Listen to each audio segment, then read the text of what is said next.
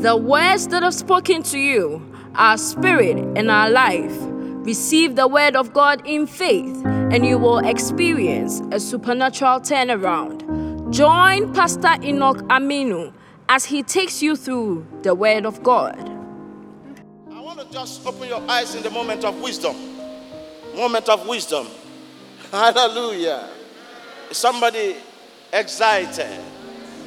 Is somebody happy this morning? I'm talking on the subject, confronting your fear. Confronting your fear.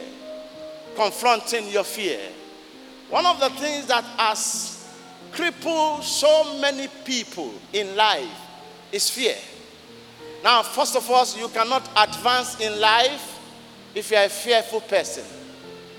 There's no way you can advance. Because the moment you want to take a step, fear starts to speak to you. What about if you fail? What about if you make a mistake? They will laugh you to scorn. What about if you did not make it? This is one of the reasons that has made many of us to be behind. Because we fail to confront our fears. The day you start to confront your fears, that's the day you start to make mighty exploits. You know, Thomas Edison said, one of the renowned scientists, he said, you should fail more in life. He said he was a man that he failed more in all his aspects of life. But one day he got it right. And since then, his name started ringing bell. Abraham Lincoln said, fail more in life. He said, the more you fail, the more you learn.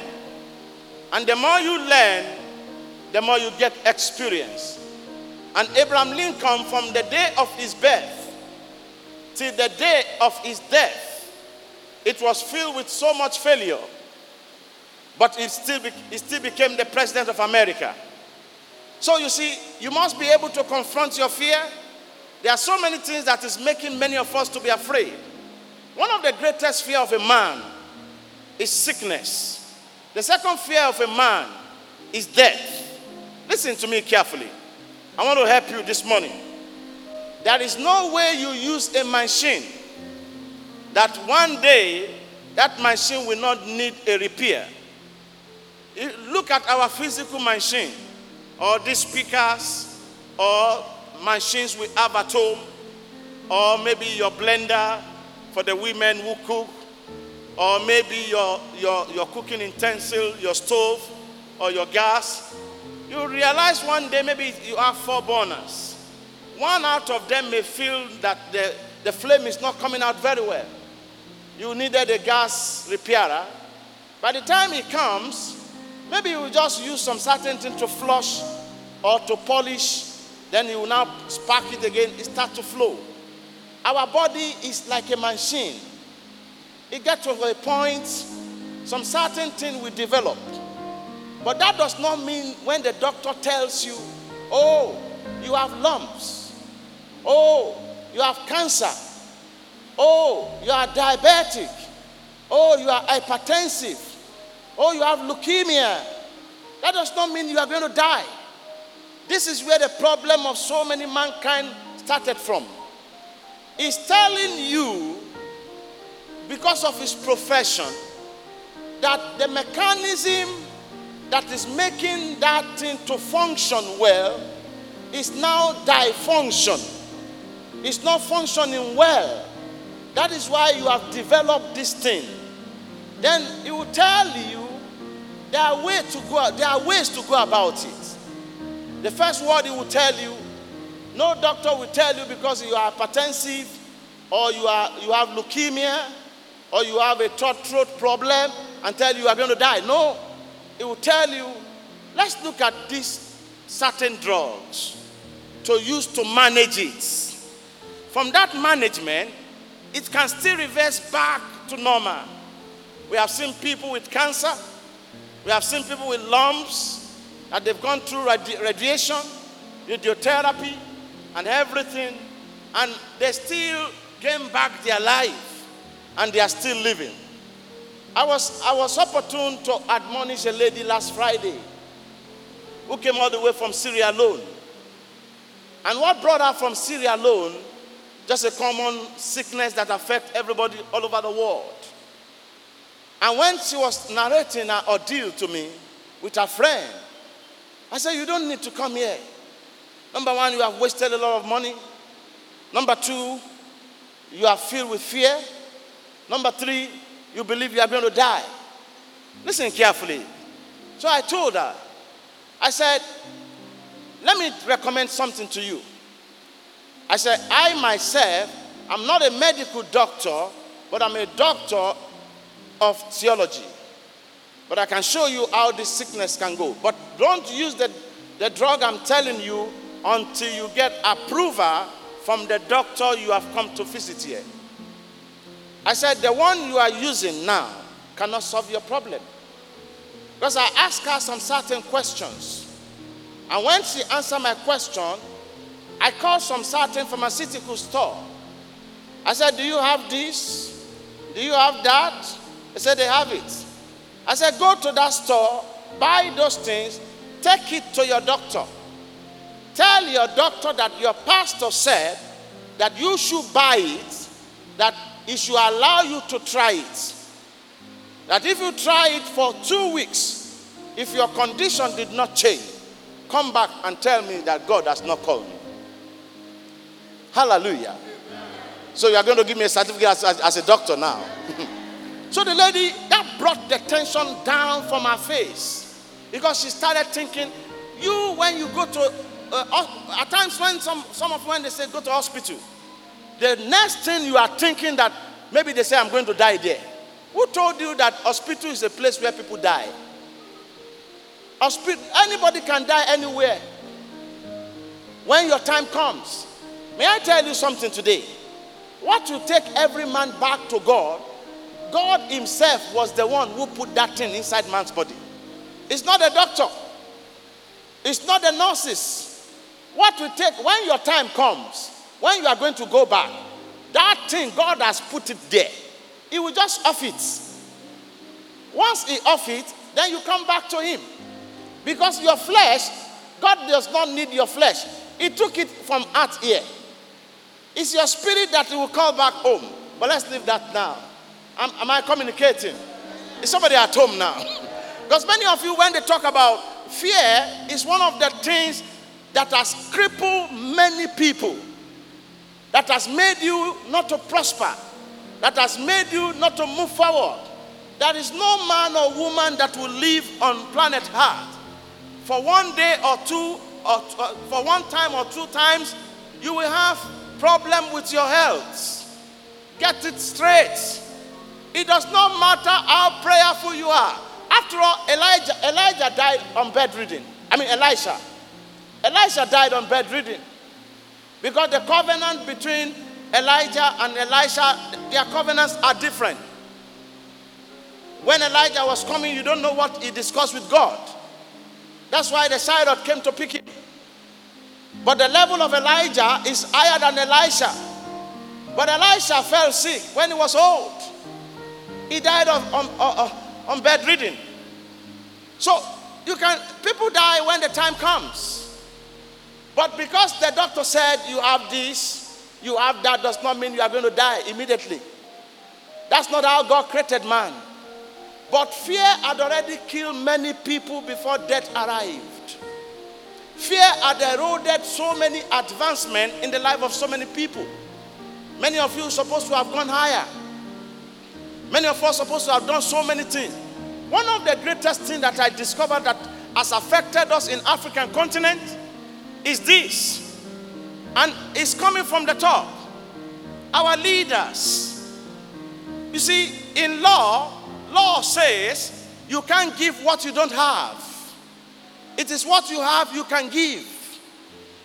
But if our leaders could help some of the citizens, but if they don't have it, they can't help. That's one of the problems of every citizen.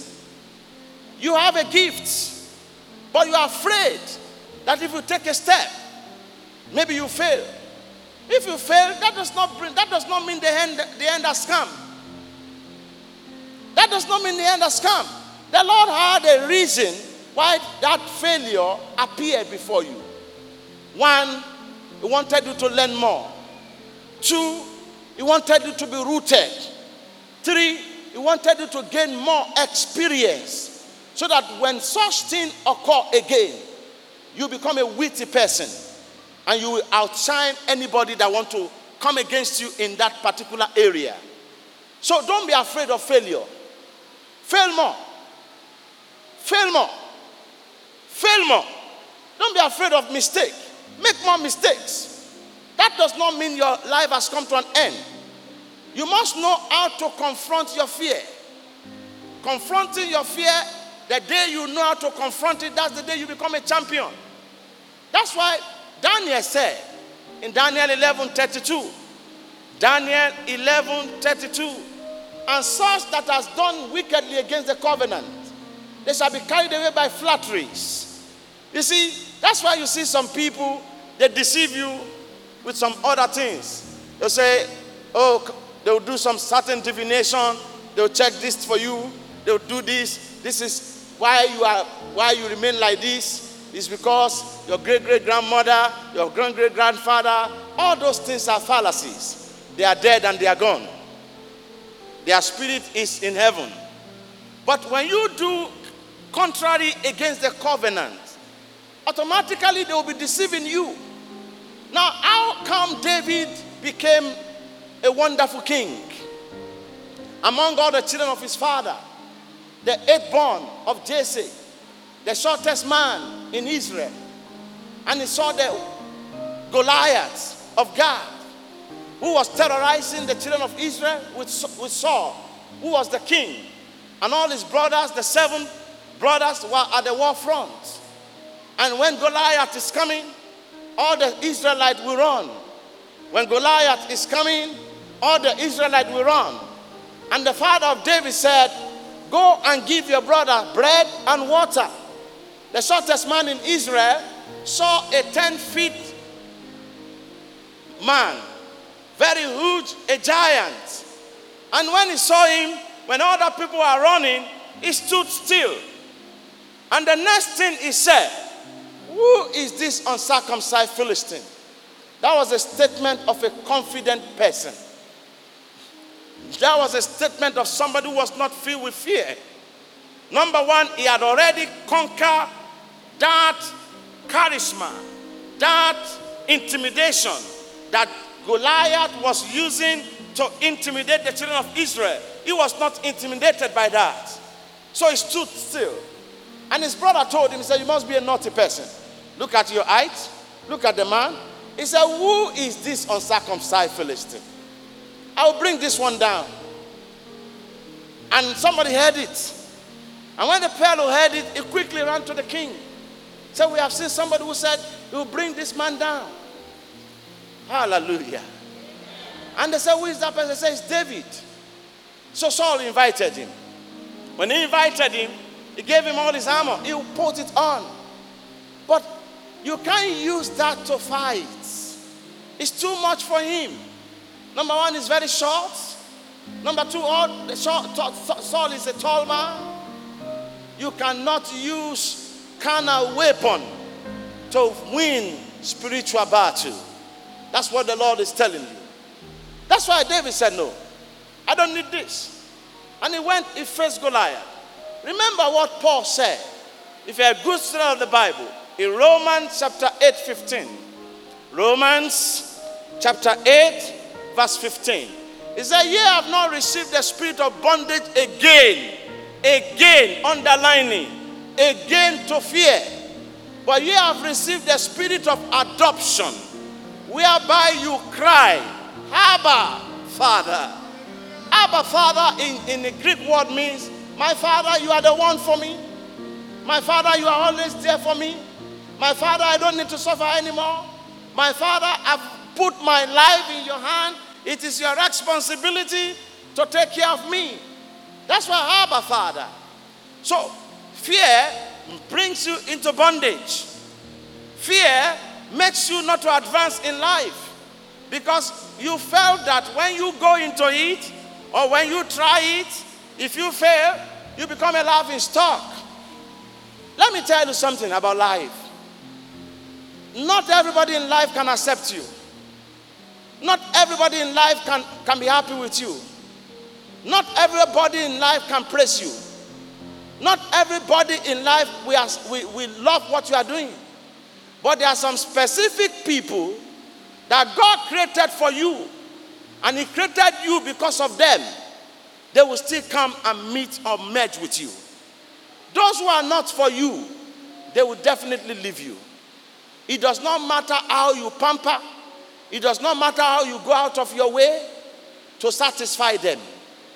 Now, the day you start to conquer fear, that's the day confidence come, experience come, power come, and above all, rewards come. Mighty, mighty rewards come.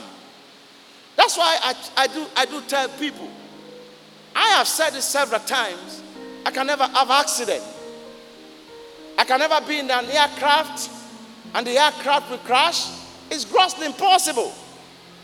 I have that confidence because I have not received the spirit of bondage again to fear, but I have received the spirit of adoption.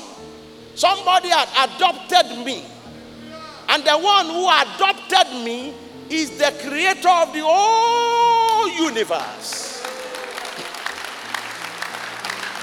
So, now listen carefully. Now listen, it's none of my business if you say you leave me. It's none of my business if some people say I'm going to leave you. But the one who created the whole universe had adopted me. So what's my problem? So where's the suffering coming from? The one who created the whole universe said, I have adopted you. You are one of my sons. If you read the Bible very well, you see that from that Romans 8 verse 14 says, before that 15, for as many as are led by the Spirit of the Lord, they are called the sons of God. You can call me anything. I'm one of the sons of God. You can say anything you like. I'm one of the sons of God. You can say whatever you know. I'm one of the sons of God. You can ridicule. You can undermine. I know that I am one of the people that God has raised for my generation. Because He adopted me. This is where many are missing it. You must know how to confront your fear. Confronting your fear gives you confidence. Confronting your fear makes you to be at peace. Confronting your fear gives you power. Confronting your fear makes mighty rewards to come to you. And you become an enviable star. That's why Paul said in Hebrews chapter 10 verse 35, Hebrews 10:35, Hebrews 10:35, he said, don't cast away your confidence. Don't cast away your confidence that has great recompense. The word recompense there means something that works in accordance to your action. That has great recompense of reward. That has great recompense of reward. So the day you start to have confidence, the reward that you will be getting will be in the same level with your confidence. If your confidence is 10%, your reward is 10%. Are you getting me now? Am I communicating? Time is not on our side. If your confidence is 5%, your reward, cast not away your confidence that has great recompense. The word recompense means what you display, the same measure is what you are going to get. So if your confidence is 100%, oh, wonderful. You get 100% reward. That's why you see some people, they call them unique person. That's why you see some people say, hey, this one, they are different. That's why I told you on Friday, I said, I don't fear anything. I don't fear anything. There's no word called fear in my vocabulary. No. You know why? Not that I have something. Somebody adopted me. And the person who adopted me owns the world. I got to a place one day, I was talking to somebody. He said, who are you? I said, can you tell me where you are coming from? I said, do you know my father? He said, I've never heard about your father before. I said, my father is the richest man in the whole world. He said, are you sure? Then that means you can buy all the cars here. I said, yes. But I'll come back later and see the one I like. He said, so tell me more about your father. I said, my father, as I told you, my father is the richest in the whole world. He says, so what type of business your father does? I said, it's into aviation, it's into petroleum, it's into merchandise, it's into everything. He sells water, he sells bread, he's doing everything. And the man looked at me. He said, you must be a sarcastic person. I said, no, I'm not being sarcastic. My father is the richest person in the world. He adopted me. He can never leave me hungry. He can never allow me to walk nakedly. He can never allow shame to be my lot. He can never allow doors to close against me. Because he is my father. And he's your father too. You believe that? Stand to your feet and jam those two precious hands.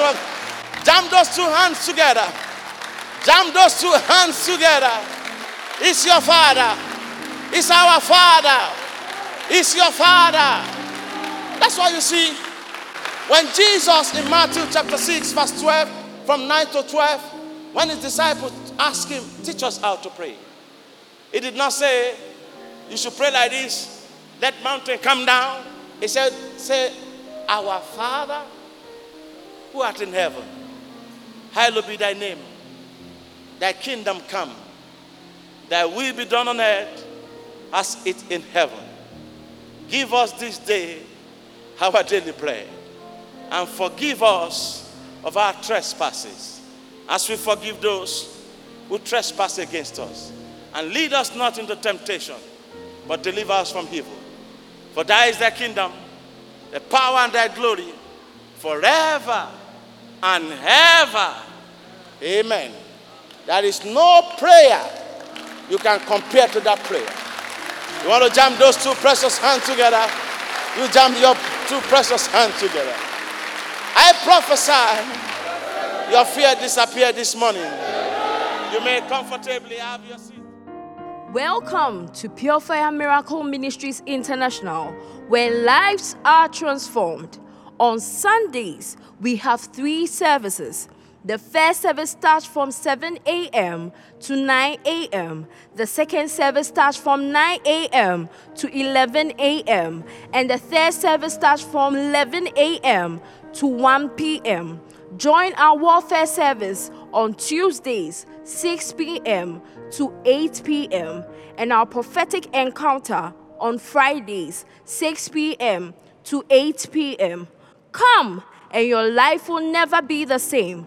Pure Fire Miracle Ministries International, where lives are transformed.